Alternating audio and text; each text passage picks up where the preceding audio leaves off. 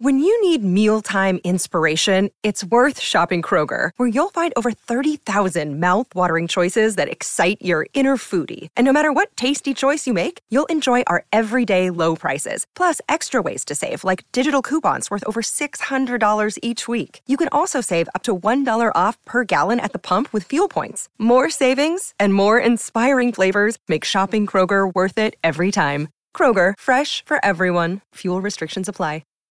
Why take one vacation with the family when you could take all of them?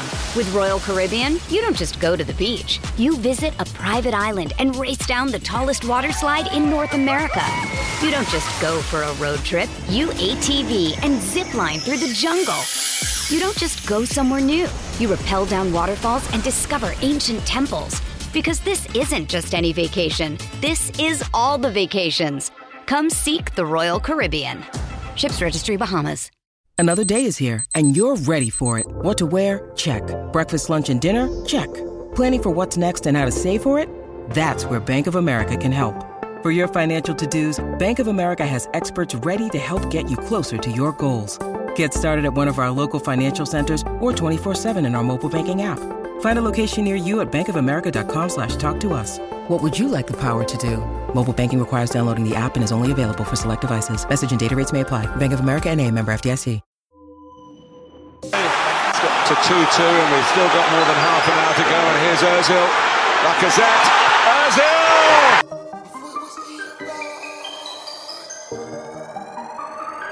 Yo! Could it went left, but it went right. Could it went wrong, but it went right. Said it was Ian, but it went right. Man, we get bars on sight. MVP in the night. Tell a negative deposit. We're heading for a classic in the paper final. Nothing the Braga could do about it. But I weren't seeing right. Man could have had that fight, but I moonwalked on sight. Man had to grab that mic. You're not gonna spit this time. Trying to work with a good energy. Man gonna work with a bad man vibe. None of these guys can't do it like that. It's Man try Aaron to push me and Ramsey. take my shine. That's foul. Man are That's the offside. response of Red card, Arsenal. man crossed the line. Score for my team anytime I play. Boy, better know when man's Chelsea inside. Man can't say I get pushed simply from the floor, but you can ask Ian, lost he their knows I focus in the joy of equalising. Good evening and welcome to another edition of Touchy Gooners. It's your boy SV Carbaholic hosting today on hosting duties. Guys, appreciate all the subscribers, all the Patreons, everyone who locks in on a weekly basis. Love you guys, really appreciate it, and we hope you like the content that we keep putting out. Obviously, we've had our Patreon reaction from the Leicester victory on Saturday, so for our Patreons, make sure you've checked that out if you haven't. But yeah, let's kick into it. I'm joined tonight by both Dans, German and Nigerian. Dan, how's it going, gents? What's happening, brother? Yeah, Dan, you're on mute as well. Nige, Dan. Yeah, I'm all good, man. I'm all good. Yeah. Okay. Cool. So yeah, let's kick off. I just want to get so obviously the Arsenal, Arsenal fans on Twitter, our mood can change very quickly. We could be heavy on somebody's neck, and then we could be heavy in praise 2 minutes later. So, but obviously now we're 9 games undefeated. That's 7 wins and 2 draws in all competitions. So the mood is it's fair to say the mood is lifting around the camp. The Leicester away win was very impressive at the weekend. We managed to keep a clean sheet with that. But I want to know from you guys. I'll start with you, Nigerian Dan. Like, have you, how have you felt about the run? Are you encouraged by the way we're playing? Or is there for you still a degree of skepticism about what you're seeing generally? You're on mute, Dan. It's a techie one, right? Because I think this run is a combination of different performances, right? So the start of it, we're looking at the wins over Norwich, we're looking at the wins over Burnley. I was less than convinced that, anything had changed. I think that was just a case of, we're playing some poor sides and they weren't able to really capitalize on us being as bad as we were in those games. I think, in both of those matches at 0-0, I felt that we didn't really have many answers in both those games. And I think, the trend has changed a little bit. and I would say the last two wins have definitely been more impressive, just in terms of the way that we've approached those matches. I think the thing that, you know, is like not allowing me to really get fully behind these results and involved in all the propaganda and whatnot is that I think we have an issue where teams allow us to have the ball. And I'm not sure that I've seen much of a change from some of the performances we saw towards the end of last season. So going back to those Norwich and Burnley games, I think we had a lot of possession in those games, and we weren't really able to fashion chances, weren't really able to fashion clear openings. I think people mentioned that Norwich game where after we went 1-0 up, the game opened up a little bit, and some of the passes were off. Same thing with Burnley. They cited the long grass, this, that and the other. And what I found is that when other teams sort of up the tempo, sort of block off our outballs, we don't really seem to have an answer. So, you know, you look at the Brighton game where they basically just pammed us for, 70, 80 minutes of that game. I think we started the first 10 minutes well. And then after that, we couldn't get out. We didn't really have an answer to anything that they were throwing at us. And then the Crystal Palace game started well, scored one goal. They got in the ascendancy. We really didn't have an answer again for another, 60, 70 minutes. And that reminds me of this Leicester match that just happened most recently. This time we went 2-0 up. And looking at the stats, I think after that first 10, 20 minutes, they outshot us 15-4. We had something like 30% possession. So I'm not sure yet that I'm fully invested. I think the team are doing well. They're pressing better, which was one of the things that we were calling out for earlier in the season that we weren't seeing, because that seems like an easy win to chance creation. So, yeah, it's a funny run. It's definitely one that I'm keeping my eye on and seeing how the team progresses. But for me, I need to see more in terms of us being a better side on the ball and then not allowing teams to really get a stranglehold of the game so easily. Cool. Yeah, no, I don't really disagree. And German Dan, your thoughts? Yeah, I mean, for me, I think I grew up on Arsenal basically playing good football every week, winning most weeks. So, I'm encouraged by the run to some degree. I think especially the last two games, but in the words of the GOAT Future, I'm never satisfied, man. Listen, I need Arsenal to start playing real good football again and win basically most weeks, and then I'll be, my mind will be at ease. I'll be at peace. I will stop drinking Baileys and all that stuff. But right now, I'm still on edge because I'm not gonna be here and say, oh yeah, I'm super encouraged, but I'm just not that kind of person. I'm always more skeptical and critical, and I will try to look at the information that's at hand and as the information on some of the stats that Dan has mentioned. There are still some worrying signs. I still think that we don't quite dominate games like we could and should. But I think we're definitely on a good trajectory currently. It's important to keep this momentum. I think in a group I was speaking about cadence and sort of sequencing of matches. We have a lot of rest between the Leicester game, which was on a Saturday in the morning, and then the next game is Watford on a Sunday afternoon. That's like 8 days. No games in between. Completely able to prepare for that game in isolation, like as a cup final essentially. And we need to play like that every week. Every week, the first 20, 30 minutes, even if there are some deficiencies in the way we control games over 90 minutes, if there's some deficiencies in the way we create from open play, we need to go out there first 20, 30 minutes and completely try get one or two goals and then try leave with something. That's what we have to do basically every game, in my opinion. The cadence of games allows us to do that. And that's how teams like Leicester made their way up the league, man. That's how they made their way up the league. They turned up every Saturday and Sunday when they needed to and rested in the week, prepared in the week. And I think we have a good opportunity here, but I need to see results. I'm not someone that likes to project. I need to see the figures and the facts, and then I can run with it. For example, we saw one article come out this week talking about how Arsenal have been proved right without sticking with Arteta. They haven't been proved right at all yet. They haven't been proved right at all yet. They have been proved right if he achieves the objectives set out at the end of the season. Until then, reserve your judgment. Watch how the team plays. Try to get behind the team, and that's it. But don't come out here making these early statements. We're just gonna end up looking like idiots if we do that. So, and I'm not in the business of trying to look like an idiot. So I'll reserve my judgment. I'll support the team, of course, and I want us to do well. And I'm happy we're getting some results finally, man. My weekends are calm now. I'm chilling on the weekend, man. Like I was on a Sunday. I was out on a Sunday, like no worries on my mind. Like I was cool.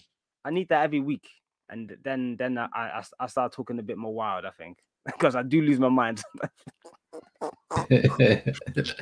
Yeah, no, I tend to agree with both of you. I feel like while the results have definitely seen an upturn, there is still some skepticism about us breaking down deep blocks. Now, obviously, we've counter pressed quite well in the last couple of games. But I guess to sort of play devil's advocate, some fans might say, well, the overall level of the Premier League has improved. You can't control or dominate games for that long now. Everyone seems to play in spurts, like 10, 20, 30-minute bursts, and you try and get your stuff then. But yeah, I mean, what would you say to counteract that, Nigerian Dan? Do you think that there's merit in that, or do you still think there's other approaches we can maybe take to, even if we don't necessarily, have possession the whole time, just to control the stem and the tide of the flow a bit better in games? I can't lie. I think it's a personnel issue and a mentality issue. So I think it's going to be quite difficult to just flip a switch. For me, I think the lack of experience in the squad does make a big difference, because you look at if you look at the back line, for instance, that's been playing. You got Ramsdale there, who's 23. Who has played a lot of football, so I'm not really looking at him too much. But if we're looking at who the main organizer is at the back, this season it looks like that's Gabriel. And as far as I'm aware, this is probably his first season where he is the organizer in the defence. Prior to joining Arsenal, I think it was sort of 18 months to 2 years at Lille. And he wasn't really playing too much in his first season there. So he had sort of under 100 top 5 league appearances before he joined Arsenal, and he was in and out of the team last year.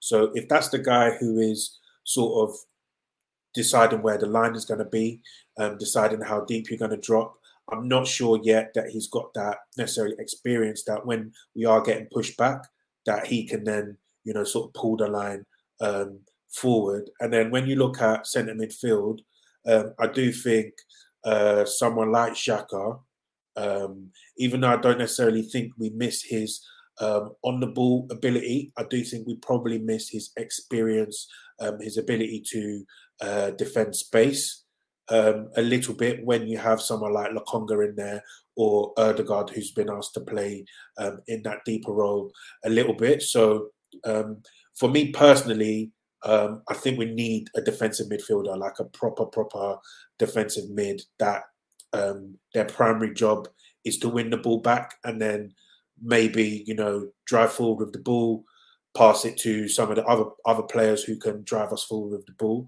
Because I look at it, I see Partey as more a ball playing centre mid. I know he's good at winning the ball back with his frame, with his height, with his strength and speed across the ground, and he's a good tackler, good at getting ball recoveries. But I don't think his primary job should really be to win the ball back. And outside of him in that team, I'm not sure that we have anyone who has that defensive instinct or defensive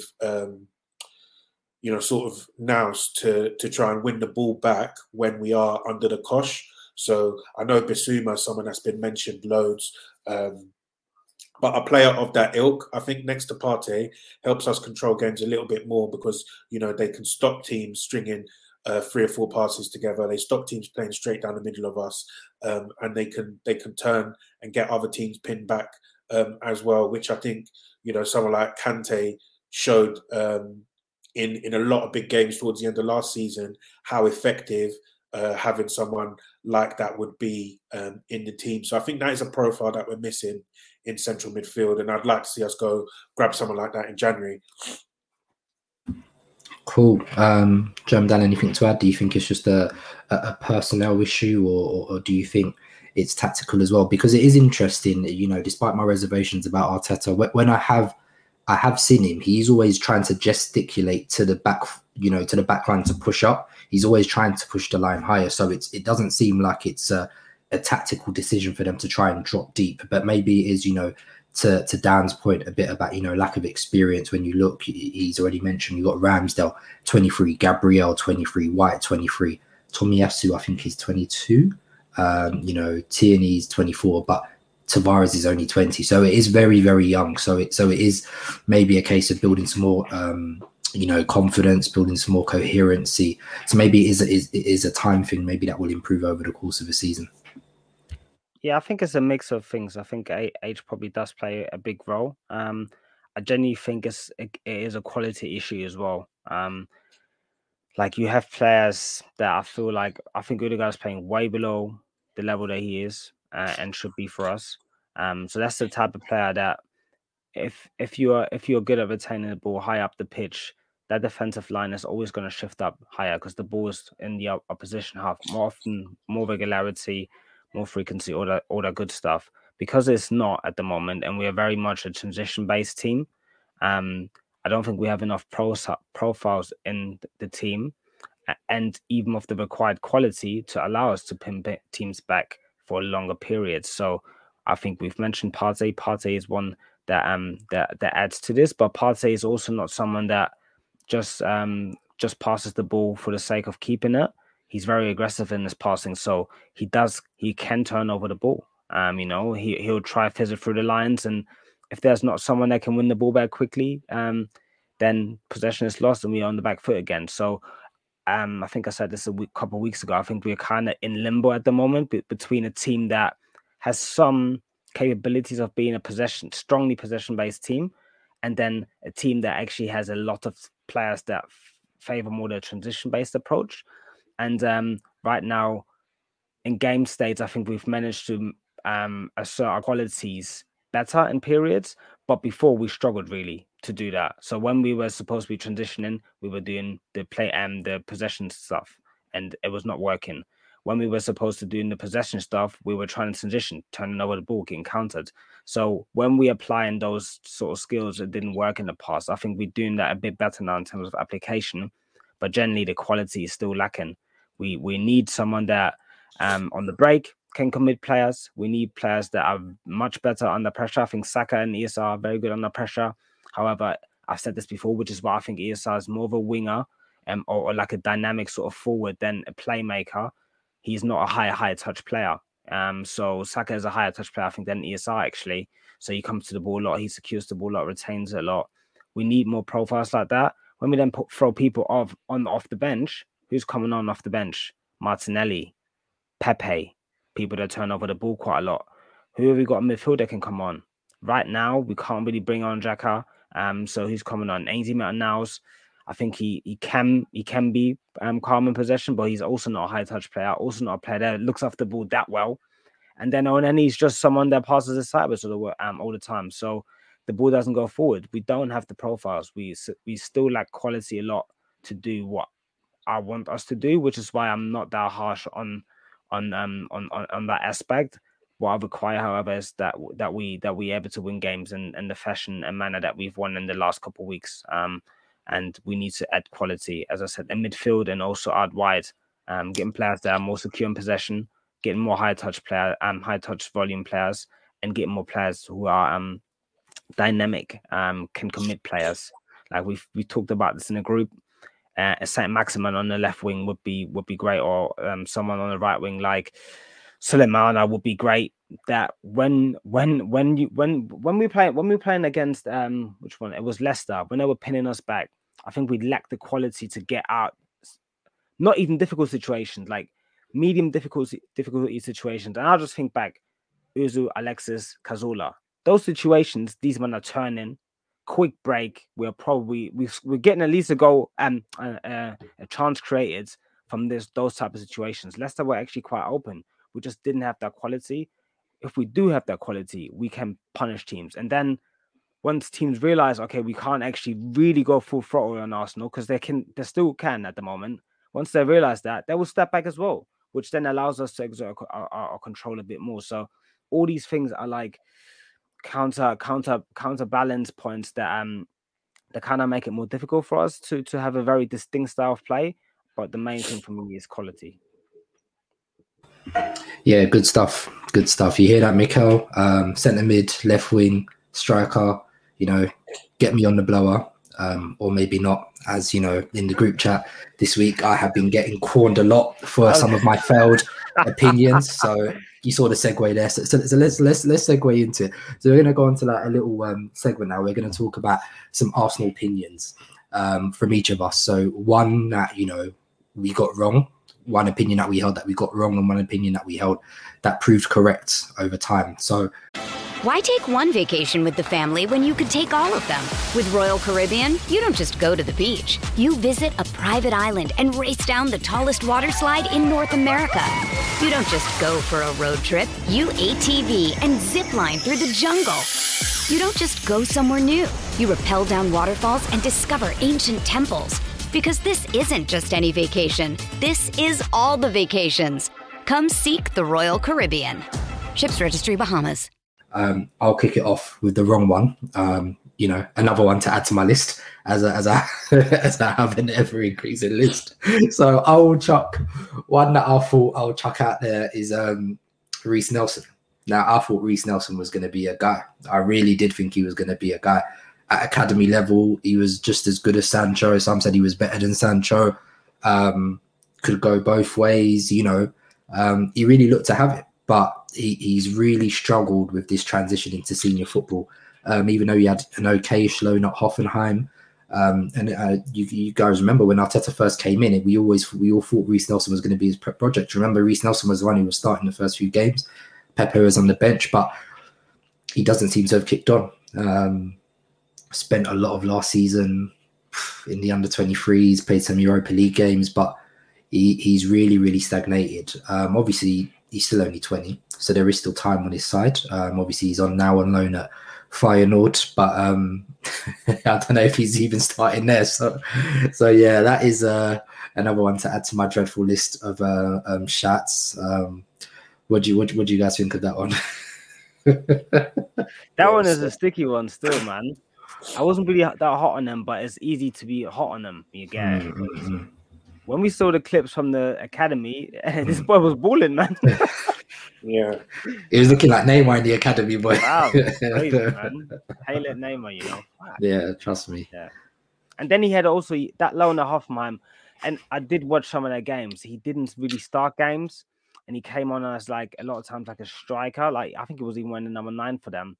Came on and he scored like, I don't want to sound like an XG merchant, but at the time, honestly, he was scoring chances there like, those are not really chances, man. Like he was just clapping the ball from like mad angles. I was thinking, okay, this guy might actually be it. But it just turned out it was like a Pulisic-esque sort of purple patch, I think. Yeah. You know what's mad about that? When they were jugging teams already, so. You know what's mad about that? I was just doing some searching on some historical tweets and that, yeah. So I said, I looked into Touchy Gooners pod. I can't believe someone's comparing Nelson to Jordan Ibe. Yeah, and I was I was like, this is so harsh. The guy's barely played any minutes, but boy, that comparison is looking accurate right now, man. So Sean, I was definitely in your boat because the thing is as well, like when you watch youth football, and since I was in uni, I've been watching like some of these under 23 games and stuff like that. Nelson was actually like supposed to be the truth, innit? Do you know what I mean? So he was dunking on all of these small boys. So, you know, he's scoring free kicks, he's taking set pieces, he's doing an absolute mazine every week. So, you know, and I think when he first went to Hoffenheim, him and Sancho, they were doing like a tit for tat type every thing. week, like, boy. one week, then Nelson was back the next week, and I was like, yeah, no, that these men are running the same. Do you know what I mean? They're looking similar. So yeah, that's that one. I can't even be too mad at you though, but yeah, I think with Nelson, I feel like he could have done something with his career, done way more than now, but I'm not sure what his motivation's like and that kind of thing, because you know he got injured. I think he's rejected a couple loans and that, so I don't know if he's all about playing personally, but you know, maybe that's me being presumptuous. It's a shame, because I think one thing that's not disputable is that Nelson has ability. He actually has a lot of ability, but you know, sometimes having ability and it translating at the right level and can be very, very different, because you know, look at, I mean, he's got the perfect example of ESR and Saka. He was ahead of both of them. Do you know what I mean? So, and now he's not in the picture at all. So it just shows how quickly things can change, but also, you know, having the right mentality to succeed at the top level is key and paramount as well, which I think a lot of people doubt his application, which is a shame. But you know, he's still our player, so we'll see. But go on, Nigerian Dan, give us your wrong shout. Wrong shout. Oof, there's been a few of these, you know. There's been a few of these. Let me even just think, because my wrong shout, yeah, Hector Bellerin. I'm gonna put that out there, yeah, because I can't lie, I was gonna do that one, so I have to think of another one. Yeah, Hector Bellerin, because this is another one that when I was watching him, so I remember vividly watching one. I can't remember. It was like the old like youth Champions League thing that Arsenal used to play, and I think then they played, and then they were playing that. And Bellerin, him and Gnabry, they were running riot, boy. Were running riot down that right side, and I was like, my goodness, this Hector Bellerin guy is going to be an absolute mazine. He went to Watford on loan, and I think he did quite well at Watford. And I was like, yeah, this guy's the truth. He came in, and then I remember his debut, and I was in one of my WhatsApp groups, and I was like to all these man, yeah, look, it was against Dortmund, I think it was, in the Champions League, yeah. And then when Debussy got shoved into the advertising boards, and I was telling all my boys, I was like, look, yeah, Bellerin, look, he's gonna murk it today. He's gonna be fantastic. And I remember they absolutely pammed him that game against Dortmund. Mkhitaryan, Royce, and everyone, they were just running rings around him. It was very peak, and I was getting pelters. But even after that season, I thought, and right up until probably Wenger left, I was really rating this guy. But I think basically since he went vegan, it's been a downhill struggle, man. And then obviously he got that ACL in Emery's first season.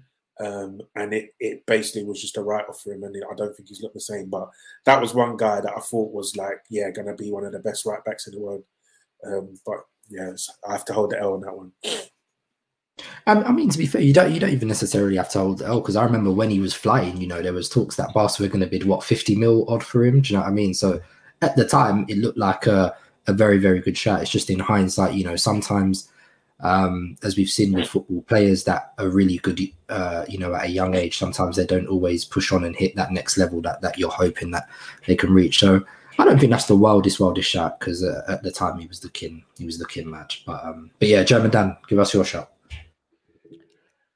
I think, so to keep it recent, I think in recent times from the transfers that we've made, one that I was really, really convinced of, and to some degree I still am, but I might just be bugging. But I was really convinced of Lucas Torreira, and when he came in, the way he came in as well, he started really, really well. He had some amazing games, I think 5 or 6 games in a row, and he was just top quality. And you're like, this position is sorted for the next 5 years. Come next season, boy, it was all done. And I think he's got like a year left on his deal in the summer or something. So, and also the clubs that he's going, like at the time, he was playing so well. I was like, I don't know how long we're going to be able to keep this guy, because he's South American. He's the type of guy that I can see wanting to go to like the Atletico Madrids, actually play there as well. The PSGs, like I thought he'd go to one of the big continental clubs at some point I would want to. And I was thinking, okay, how much money could we get from him after like 5-6 games? So it was a player that really encouraged me. And then when I used to work as like a football analyst, I used to watch a lot of Serie A games. So I was watching him a lot at Sampdoria. And you know when you're like so surprised that Arsenal are linked with this player, because that, like, I think that was the transfer window. That was the first transfer window when I thought, okay, these men might be using the data, because we're using data at my old work. And I was like, they're looking at the data, because on all the metrics, he's looking crazy. Torreira, he was, and there was still a lot of strings to his bow that he had at Sampdoria that we never saw at Arsenal. Like, actually, never saw. He was a free kick specialist at Sampdoria. Like, he was whipping in the maddest deliveries, shooting from like 30, 35 yards out from free kicks, hitting the crossbar, scoring. Like, he looked like a proper player. And then obviously he had all that ball winning stuff, and he was also more sort of like, how do you say? Lira always says he's a pussy with his passing, but he was more brave with his passing. Like, I was thinking, yeah, we've signed the player here. And then again, to kind of touch on what you guys said, and your examples might have been slightly different because they come from the academy, but the adaptation and then application to do that consistently and, you know, every week, and actually like do the things that you're good at very well. It's not that easy, actually. Even though, I mean, he's in the percentile of being an elite footballer. They all are in the top 5 leagues, but yeah, he can't put it on the pitch all the time. And the way his time at Arsenal went is quite shameful, you could say, really. I think that might have been some Arteta not liking him, or some personal sort of dispute. I made that theory time ago when I thought Torreira started actually quite well again under Arteta. I was like, yeah, this boy's back, and then he got like an injury, never got back in the team. I think he probably rejected the pay cut as well. Yeah, and since then, loan at Atletico flop really. Now he's on loan at Fiorentina. I told you. I was yeah, so ridiculous, absolutely ridiculous. I was about to say with Torreira, he's at Fiorentina. I've literally not heard a single thing. He's even playing at Fiorentina. I've not heard his name once. I've watched some of their games. He's playing. It's just meaty at the moment, bro. I can't lie. You know how when he was playing in the 10 under Emery, he was just throwing his body into everything. Yeah. That's how he's playing back now. I don't even know what happened to Torreira, man. I think I hope his mental's all right, because it just seems that he's not in a good place. So I don't know if that's why his form just took a nosedive. Obviously, Emery playing him in number 10 made no sense. And that is still like one of the biggest terrorist moves I've ever seen a manager do. Like, I can't lie to you, and that for me is why I'll never ever forgive that guy. I don't get, to this day, I'm still suffering PTSD from the Emery era, man. I'm still suffering. So, but yeah, it's a real shame about Torreira. To be fair, there's a couple others that came to mind, even recent ones. I wasn't very big on Saka at the start. I think a lot of us in the group, we all admitted to that. I remember the shouts initially that we only saw him as a left back, but then obviously he moved further forward and, eventually moved to right wing and he started moving brazy. Obvious one, Ramsdale. I think a lot of us look like we're going to have to swallow a big L on that one. But hey, listen, I can't lie. That distribution is an absolute madness. I've never seen anything like that, bro. I don't even give a shit about no saves no more, bro. Yeah, for real, man. I can't lie to you. Like some of the passes that I've seen this guy do, they're completely like over and above anything that I thought he was capable of. And the thing that I don't understand is, I don't really get why we didn't see any of this, because this seems like such an obvious and useful skill for any team, regardless of the style that you play. Like, so even if you're playing, sort of long ball football, Sheffield United, they had men like McGoldrick and stuff like that they used as target men. So I didn't really understand why, he wasn't really fizzing these passes into them. So, it definitely seems like a secret weapon that he's he's kept in his locker. But boy, if we're taking L's on that, then I'm happy to. Yeah, I feel like you said, it's for any team, even if you're not trying to play out from the back, that kicking is such a wild string to the bow to have. It can really just dictate how you orchestrate, how you set up your team in so many different ways, so many different facets. Just to know, like, even kicking out of his hand, kicking on the ground, breaking lines. I'm not seeing, like, because you made the point about it's more than good. Like, you can see a goalkeeper sometimes, like, you're like, oh, he's got decent distribution. This is pretty much verging on, like, I don't know, like I said, only Edison and Allison I'm seeing that are doing the stuff that I've seen Ramsdale do so far. That's how over and above the kicking has shocked me. I can't lie to you. I can't, especially in the last 2 games, definitely. And there was one against Palace as well. I think he broke a line with ridiculously, but yeah. Yeah, when we think of these examples, I think I have one more, to be honest. Granit Xhaka, man, he looked really good at Gladbach. I think, and I'm saying Xhaka because I think that player and the way his Arsenal career has transpired, I think is well documented what all of us think about him. But that player has genuinely changed my outlook on what I deem like real qualities in midfielders, because his lack of mobility, I just feel like he gets exposed too many times. Even when he has a good game, in any given moment, it can happen. That lack of mobility in midfield has completely changed what I want in a midfielder. Like, for basically ever, if you present me a Mark Roca, a Xhaka, even a Fabian Ruiz, I'm looking at, like, listen, what are the Renato Sanchez and what are the Basumas doing? Because I'd rather buy there. I'd rather shop there. So yeah, that's definitely one that I was big on him. I wouldn't say I was a proper stan, but I was like, yeah, this is a quality signing, and let's get him in. He's going to be able to dictate from deep and whatever. And then a couple of games in, I think he had one good game under Wenger where I thought, oh, him and Cazorla played together. I was like, oh, yeah, this can run. I think that was Watford away. Oh, yeah. Good memory, that is. I was like, ooh, this can run. And then, boy, it didn't take him. It didn't take him long to start fouling people like crazy and kicking people and doing all that stuff and that. And then that's when he lost me, to be fair, quite early. But I was pretty sold on him in the beginning. I think that this is obviously a league that really exposes your lack of mobility. Obviously, I think Arteta's probably done well to hide it, since we haven't seen as many Xhaka brain farts since Arteta's been in charge. But yeah, generally I agree with the premise. I just don't want any midfielder who can't run. Do you know what I mean? When you look at the data, when you look at the stats, the league is getting faster, more athletic every year. Do you know what I mean? So much so that, do you know what I mean? So I just don't, I really don't want to have to carry any player or any deficiency. Do you know what I mean? So every player should be able to hold their own zone, win their duels. Do you know what I mean? So, and that's one thing that's noticeable, which is why we've been so big on, like, Gabriel praise, even Tomiyasu aerial duels as well. Do you know what I mean? Players who are winning, who are two-way, who can go either way. And it's why I think Tavares is showing a lot of encouragement recently as well. So these are definitely things I want to factor in mind going forward. One name as well. Sorry, Dan. Another import from German league. Yeah, we taxing it, baby. It's Kolasinac, because I'm not gonna lie, I didn't watch this guy at all in Germany. I didn't watch him at all. But I was reading all the reports. Bundesliga team of the season, can play as a wing back, can play left back, can play left centre back. All of this, I was reading it, and then this guy. Let me tell you, this guy fooled me in his first 6 months.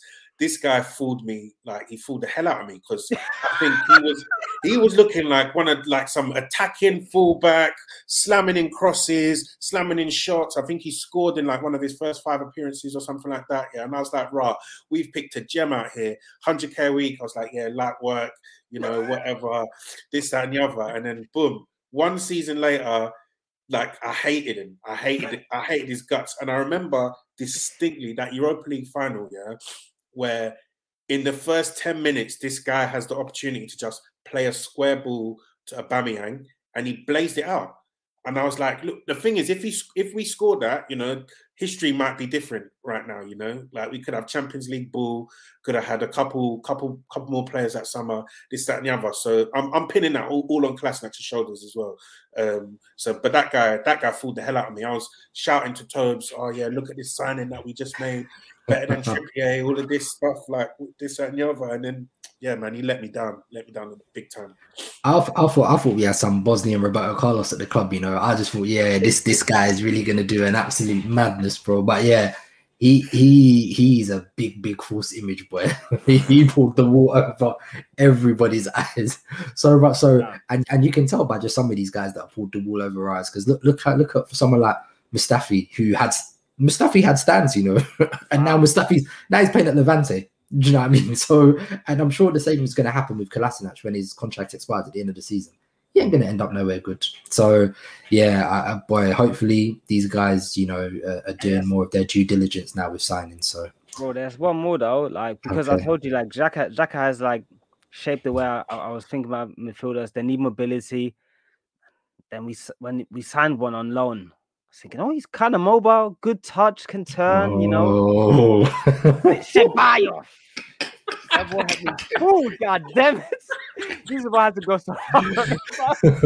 Man, we're lucky Lewis ain't here, man. Yeah, Lewis needs to be here to defend his boy, but oh my god, that guy. That might be the biggest false image. I think everyone fooled, to be honest. I'm literally holding him accountable for us going out the Europa League. He was literally playing against us so many times last season. That guy, bro, he was just giving the ball away in stupid positions. He was spinning like a Beyblade in his own third.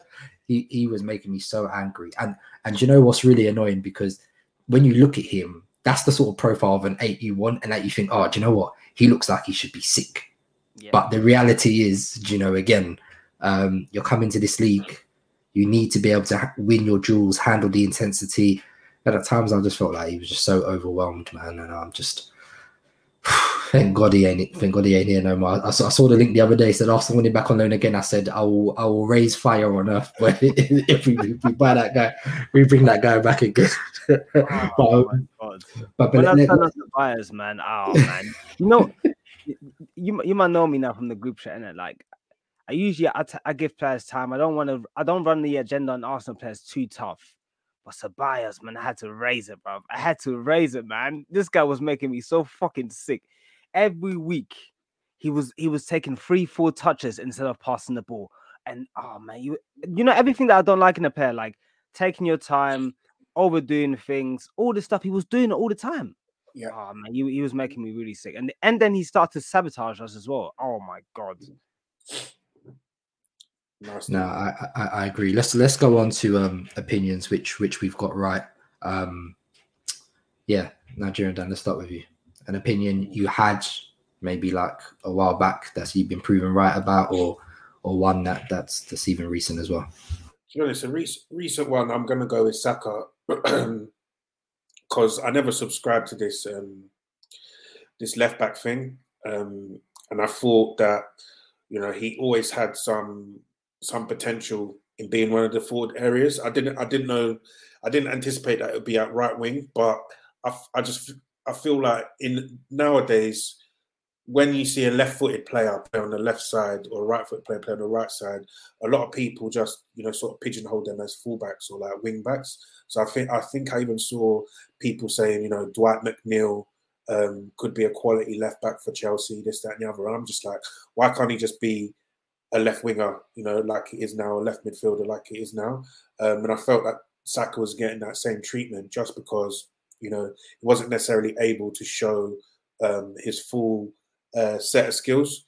So that was one that I was definitely like adamant on, that I saw this guy as being a forward more than a left back, because obviously as well, I didn't see his defending being anything spectacular, and he always had that black man's blood, black man's strength, you know. So I could see him sort of growing into his body, becoming a bit more powerful, and gaining that explosiveness that he might not necessarily be able to show, you know, when he's 17, 18 years old. So that was one that I definitely thought people were being a bit too premature on pigeonholing him in. pigeonholing him as a left back.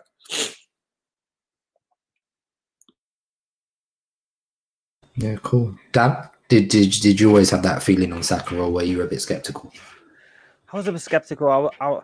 Again, you guys know me. I don't like making shouts too conclusive at the beginning. I like get more information. I was like, he looks like he could be an elite left back sort of talent. I was like, I'm not sure he's just completely left back. And I wasn't also sure about his physical capabilities. You know, it was very difficult to tell how fast he is. I was like, he seems pretty strong, and now we see he's actually really strong, and he's still quite young.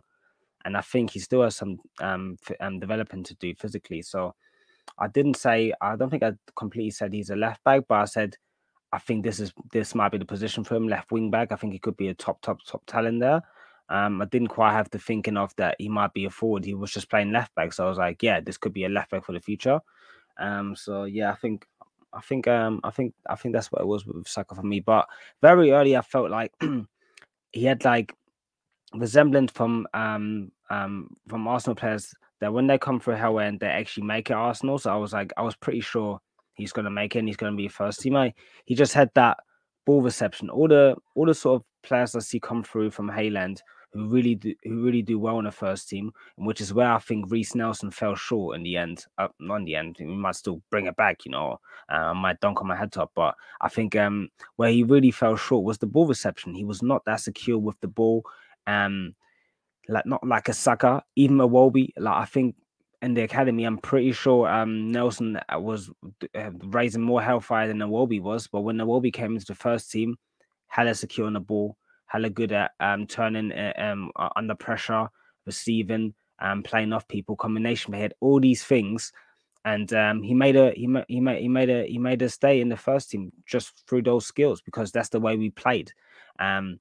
And I felt like Saka had that. I felt like ESR had that. I felt like ESR was playing on the right wing too much when he came through at first. But I felt like this ball reception looks good on the right. And I'm a right foot player. I know if you're not a proper direct winger and you like more of an interlink player, it's more difficult doing what you want to do on the right because the ball reception is easy on the left. You can come inside, you can spin outside. You know, it's just a more natural sort of feel of receiving the ball. So I thought if he goes on the left or plays in that left side of space, he's going to look better even. And he was scoring, I think, even some goals in the Europa League. So he was definitely a player where I felt like, yeah, him and Saka, I felt like they have the reception, and they can do well in the first team, and they're now probably in our top 5 players for sure, maybe even top 3.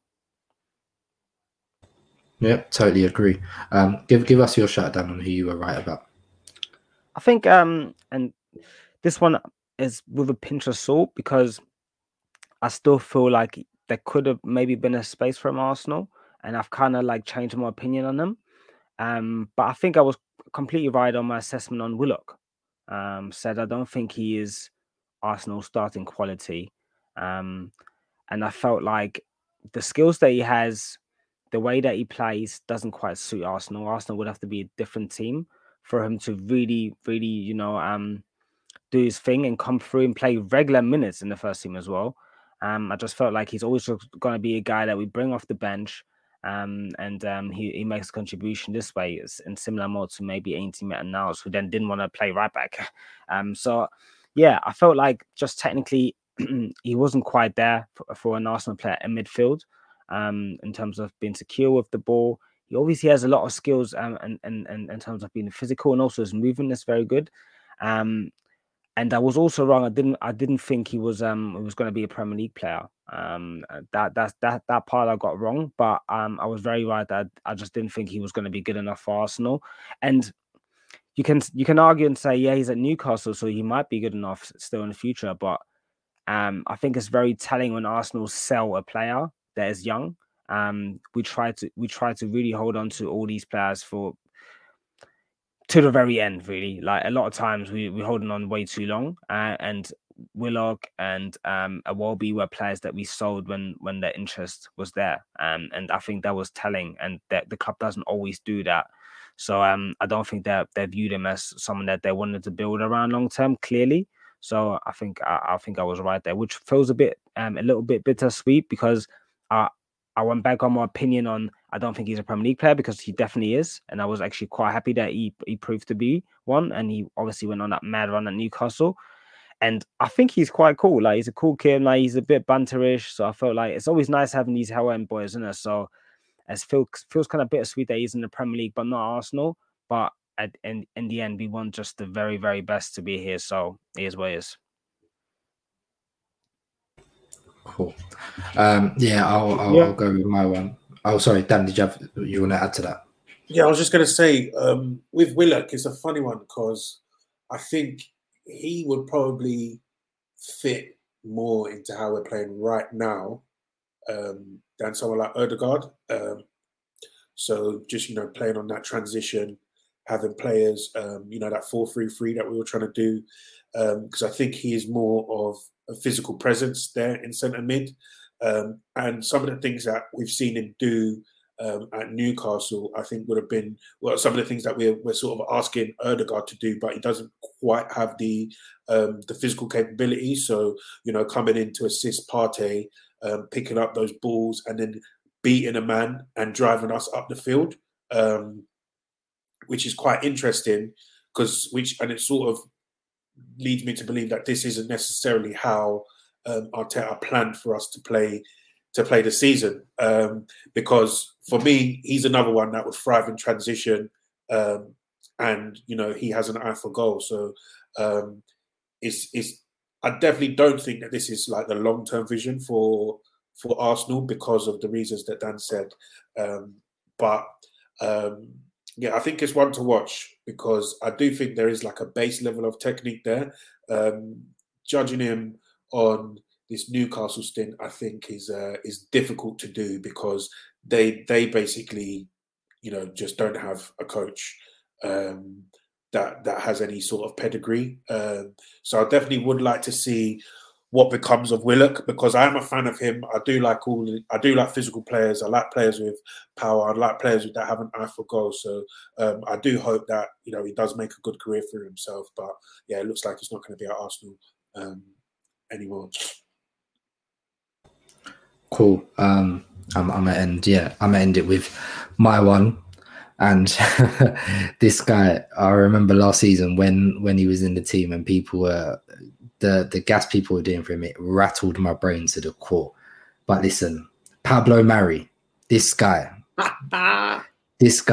actual guy. I remember last season people were like, yeah, we need to find Pablo Mari a partner. I was appalled, honestly.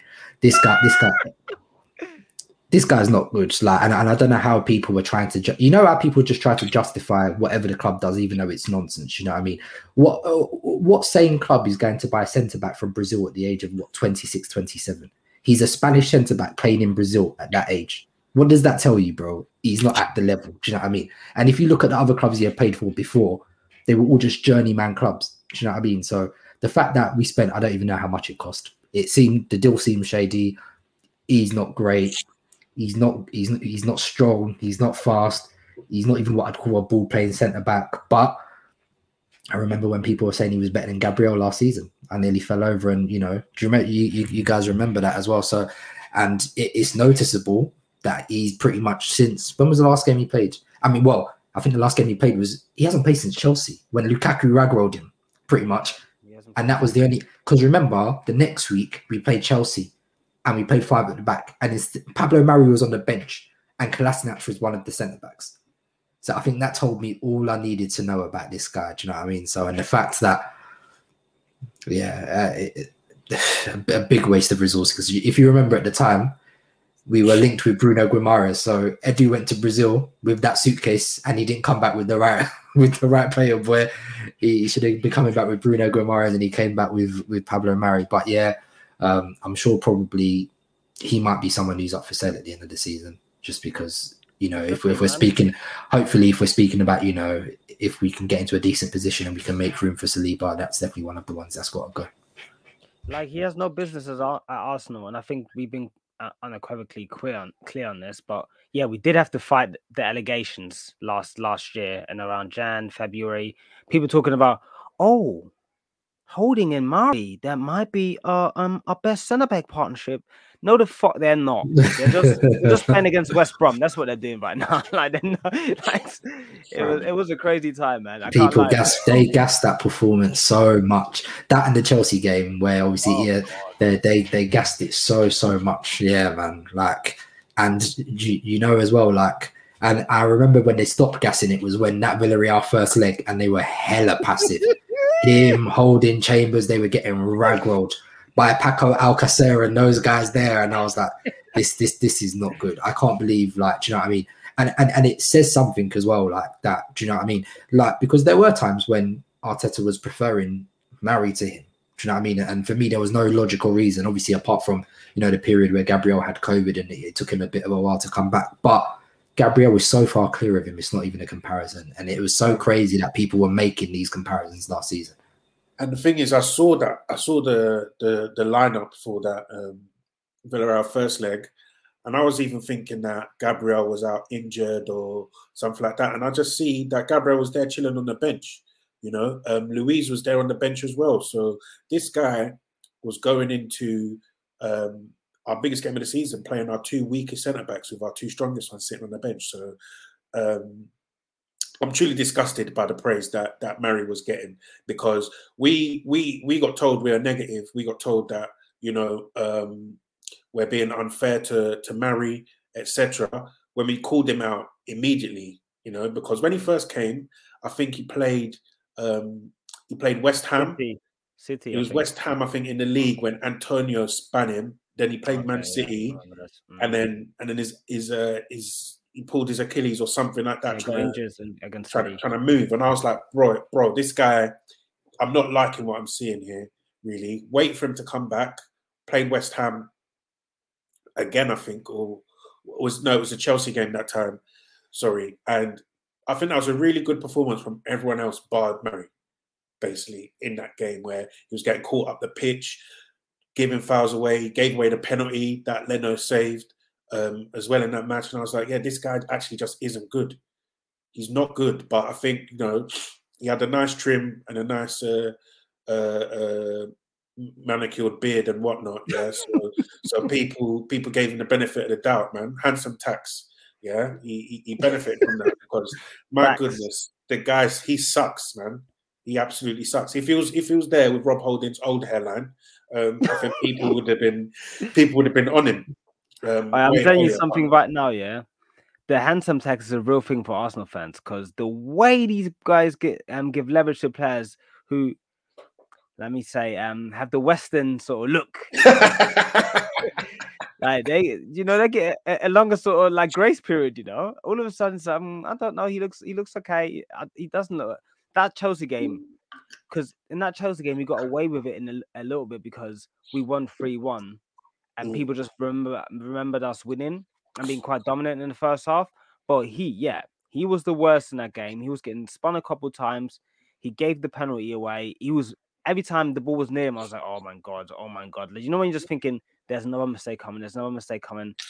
Yeah, he was not good in that game. I don't think he's had any good big games for us, to be honest. I can't remember any. I'll be very honest. Very, very, very much struggling to think. Like, even someone like Holding. I mean, Holding has been here longer, I guess, but I remember like the one or two occasions when he played quite well in a bigger game. But yeah, Mari, I've not seen anything, and yeah, he's shit, man.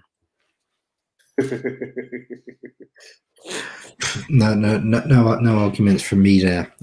So yeah, we're coming up to about an hour, so we might look to wrap it up now. I think we're going to have probably we might do a preview of the Watford game on Sunday for Patreon as well, and then we might do a post match again as well, reaction for the Watford game. So and I'll be back again at the Emirates on Sunday. You know, it's like we have a couple positive results, and I'm back there again. So and I'm wary of predicting a positive result. Last time I tried to predict a positive result was the Palace game, and we also had that one turned out as well. So, but just quickly, I've already done it, man. I've already done it. So sorry to cut in, but I said on the Patreon piece, man, Aubameyang head trick. I need that, man. I'm manifesting that, bro.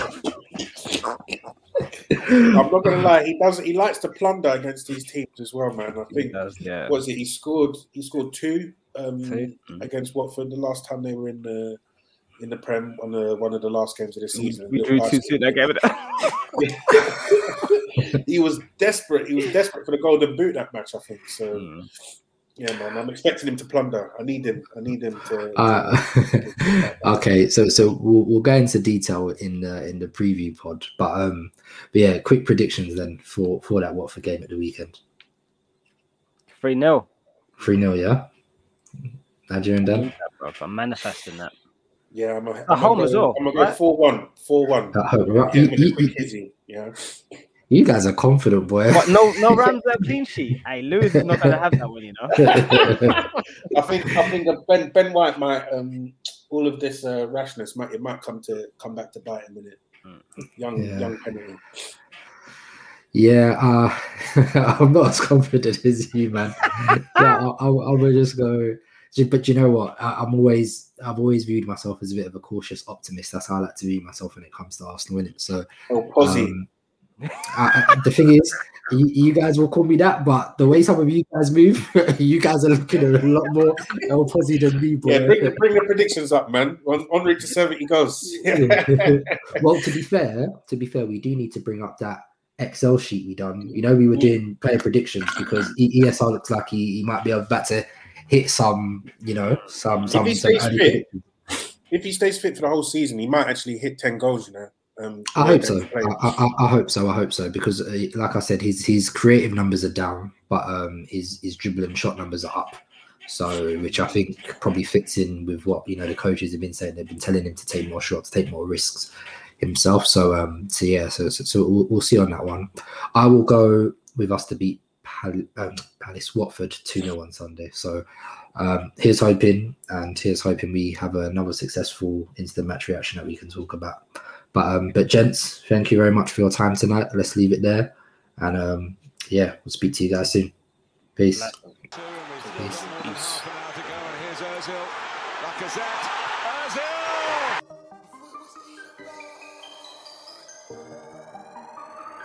Yo.